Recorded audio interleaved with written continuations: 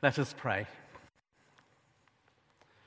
From the written word to the spoken word, may it become for us the living word and further the work of your kingdom through Jesus Christ our Lord. Amen.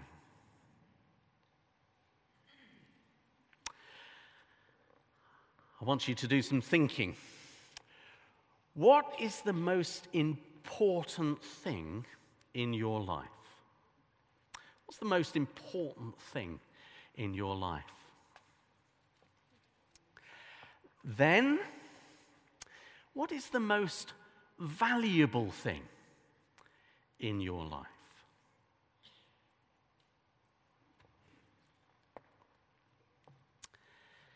We shall think a little bit more about things that are important and valuable as we look at our gospel lesson today. We're learning here about Mary in that gospel lesson that Chris read for us. And for her, the most important thing is knowing God through Jesus, his Son, and giving her best to him. And when we get our devotion right, then the lesson is a life of generous Christian service overflows from that. Let me just put you in the setting of the passage, because this passage occurs in different Gospels. It's a dinner party, basically, that's taking place in Bethany. Mark's Gospel tells us that it was actually at the home of Simon the leper, though that's not actually mentioned in John. Now, you'd not normally eat with a leper, unless the leper had been healed. Otherwise, it could give a new meaning at the table when someone says, "Could you pass me something?" So it's not a leper who's still got leprosy. It's somebody who's been healed. And at that home of Simon, we know that he was thankful to Jesus for all that Jesus had done, and that healing had taken place in that home where they were eating. We know from John's Gospel that Bethany was the place also where Lazarus lived. Remember the story of Lazarus? We can go back a bit in John's Gospel if you want to read it when you get home. Lazarus was dead in the tomb, but now he was alive. Again, thanks to Jesus. The name Lazarus is the Greek version of the Hebrew word Eliezer. And it actually means God is my help. I found that very interesting this week as we learnt from the Dean of Windsor that Prince Philip, the Duke of Edinburgh, had as his motto, God is my help. Well, Lazarus and Jesus had become local celebrities. Why was that? Well, one had been dead and was alive again, and the other one was responsible for that. And of course, you can imagine the hubbub that was going around. And that upset the Jewish leaders. So much so, in John 11, verse 57, we read, the chief priests and the Pharisees had given orders that if anyone found out where Jesus was, he should report it so that they might arrest him. In fact, in John 12:10, we read that the chief priests wanted to kill Jesus and Lazarus. What stories, therefore, must have been told in this room where they gathered for a meal?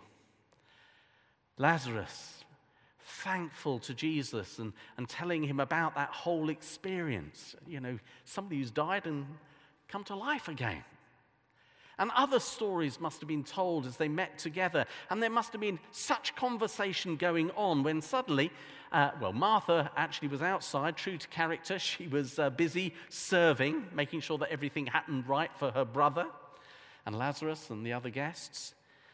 But let's look what happens next. Mary, Martha's sister, takes center stage in the story.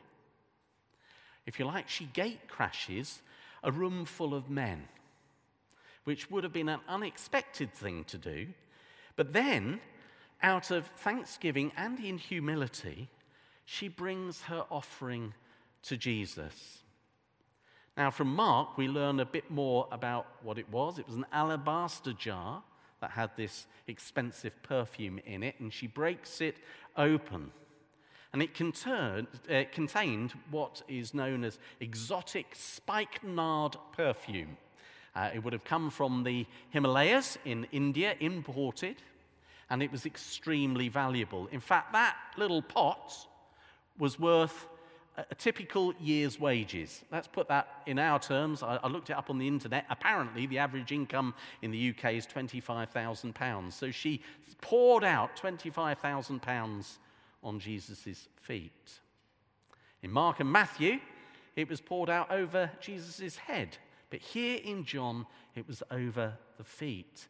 And she wiped his feet with her hair. Now, this was against all the social codes of that time.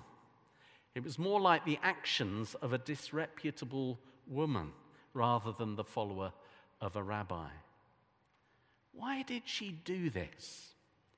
Well, John doesn't exactly tell us, but it appears to be an overwhelming act of love, perhaps sensing the looming danger that Jesus was going to face as he went into Jerusalem. She was preparing him for his death.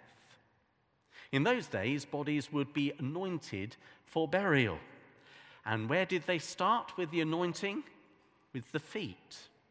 And then they anointed the rest of the body. So here, in a sense, was a demonstration, a prophetic act. And imagine the fragrance as that perfume was poured out, filling the room, but also the tension that was filling the room at the same time. You see, Judas wasn't happy. He was shocked by Mary's passionate act. He was quick to rebuke her, making out that he had a concern for others, with a quite reasonable question, actually. Why wasn't this perfume sold and the money given to the poor? Very reasonable question. But there's mention in this passage that he was actually a thief, more concerned about keeping the money for himself. Whatever his motivation is, Judas clearly didn't understand what was going on. And you see the beginning of Judas' sort of misunderstanding and moving in a different direction, and Mary drawing closer to Jesus. Now, probably deeply moved, the Lord defends Mary. "Leave her alone," he replied. "It was intended that she should save this perfume for the day of my burial." Remember, John records this just before the triumphal entry into Jerusalem, and we know what was going to happen just after that. And Jesus justifies her actions as well. "You will always have the poor among you, but you will not always have me with you." This was a particular time, a significant time. And he wasn't condoning, if you like, the existence of the rich and poor divide. But Mary's action was profoundly prophetic. And Jesus would have known that, and it would have meant so much to him. And he received her generous, loving worship. And we can love Jesus and the poor together, as I'll explain in a moment. Mark and Matthew actually record Jesus as saying, "She has done a beautiful thing to me." Now, Jesus saw Mary's heart in all of this and ensures that her selfless act will be remembered. And John has recorded, Matthew, Luke, it's wonderful, and Mark as well, got different versions of it. But to me, it says that everything we have actually belongs to God. Everything we have belongs to him. But Mary was prepared to give extravagantly of all that she had for the one that she knew and she loved with all of her heart. So I want to go back to that initial question. Are we prepared to give what we most value to the Lord? That doesn't necessarily mean to say that we will part company with it. It might be. But are we prepared to give everything to the Lord if he calls it? It's a hard question. Do we justify sometimes not giving our best to the Lord? Do we sometimes keep things for ourselves and not perhaps release everything that maybe we're called to release at a particular time? Do we know Jesus well enough to know what it is he's asking of us? Mary was in tune with Jesus, and at this particular point, her devotion was exactly what Jesus needed. Let's look at John's Gospel. John's Gospel, chapter 3, verse 16, we all know it. For God so loved the world, he gave. Giving is at the heart of our God. God so loved the world that he gave. And he made it very clear that giving is costly. For God so loved the world that he gave his one and only Son. That was costly. Jesus' crucifixion cost God dearly. Cost our Father everything when Jesus went to the cross. And yet there was power in that offering. Something abhorrent, paradoxically, becomes something beautiful in the resurrection. I wonder whether we will receive this Easter, receive today, the gift of Jesus' offering for us. For God so loved the world that he gave his one and only Son, that whoever believes in him shall not perish, but have eternal life. But it's there to be received. And God was doing a new thing to enable salvation and to usher in his kingdom. Our Old Testament lesson, Isaiah 43, that Denise read for us, we remember how God saved his people in the past, the parting of the Red Sea. He was also going to save them from exile. And there's mention by making a way in the wilderness. But God's people must not be preoccupied all the time with what he's done in the past. We're not to be looking backwards all the time. It says, don't remember the former things because I am about to do a new thing. And when Jesus came, it was the new thing, the new covenant. And we're called to perceive, not simply remember. Mary's action was prophetic because the new thing was going to be anointed by her action. Mary was looking forward, embracing Jesus' death. She was anointing him. He is going to be the King of Kings, the Lord of Lords, so that people one day, using the words of Isaiah, may declare the praises of God. So Mary's offering was beyond what many might have thought reasonable, but not for Mary. She was moved by the sheer gratitude for all that Jesus had done. Remember, Lazarus had been given life. She was so grateful for what had happened to her brother. I wonder whether we are prepared to do something beautiful for Jesus because of what he's done for us. What would be the offerings today that would suitably honor him? If we're to serve Jesus today, we do it by serving the needs of others. As we bless others, we bless the Lord himself. And you know, I find this really significant. I leave it with you to ponder. But I wonder whether what Mary did when she washed his feet with her hair inspired Jesus not long after that to wash his disciples' feet. Just think about that. Could it be her extravagant love was something that actually captured Jesus' imagination? Is it so strange, therefore, that he said, a new commandment when he was talking about washing the feet, I give to you that you love one another. Just as I have loved you, you should love one another.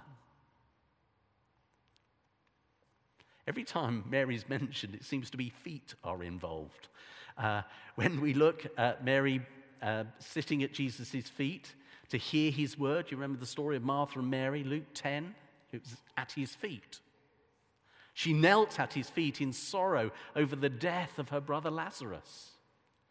At this time, out of thanksgiving and humility, she brings her offering and pours it on his feet. Maybe that's where we should be today. On our knees, at the feet of our Lord. And maybe as we wash other people's feet, symbolically with our offerings of extravagant love, that's when we're the closest to him. Her gift had an effect, Mary's, on everyone who was present there. It says that the room filled the whole place, not just the perfume filled the whole place, not just that room. Everyone was affected by the fragrance of her offering. I wonder whether when we pour out our love gifts of service, whether it's an aroma that has an effect wider than we could possibly ever imagine. An aroma that will overflow, an inviting aroma. An aroma which also brings calm and peace. Will our acts of love, extravagant acts of love poured out in service of others, which is where we can be close to our Lord, will they be something that changes the environment that we're in? So like Mary's alabaster jar, may we be found broken, poured out in love for others in the presence of our Lord. And I pray that the fragrance of extravagant love will lead people from despair to hope, from death to life, and all through Jesus who gave his life for us. Amen.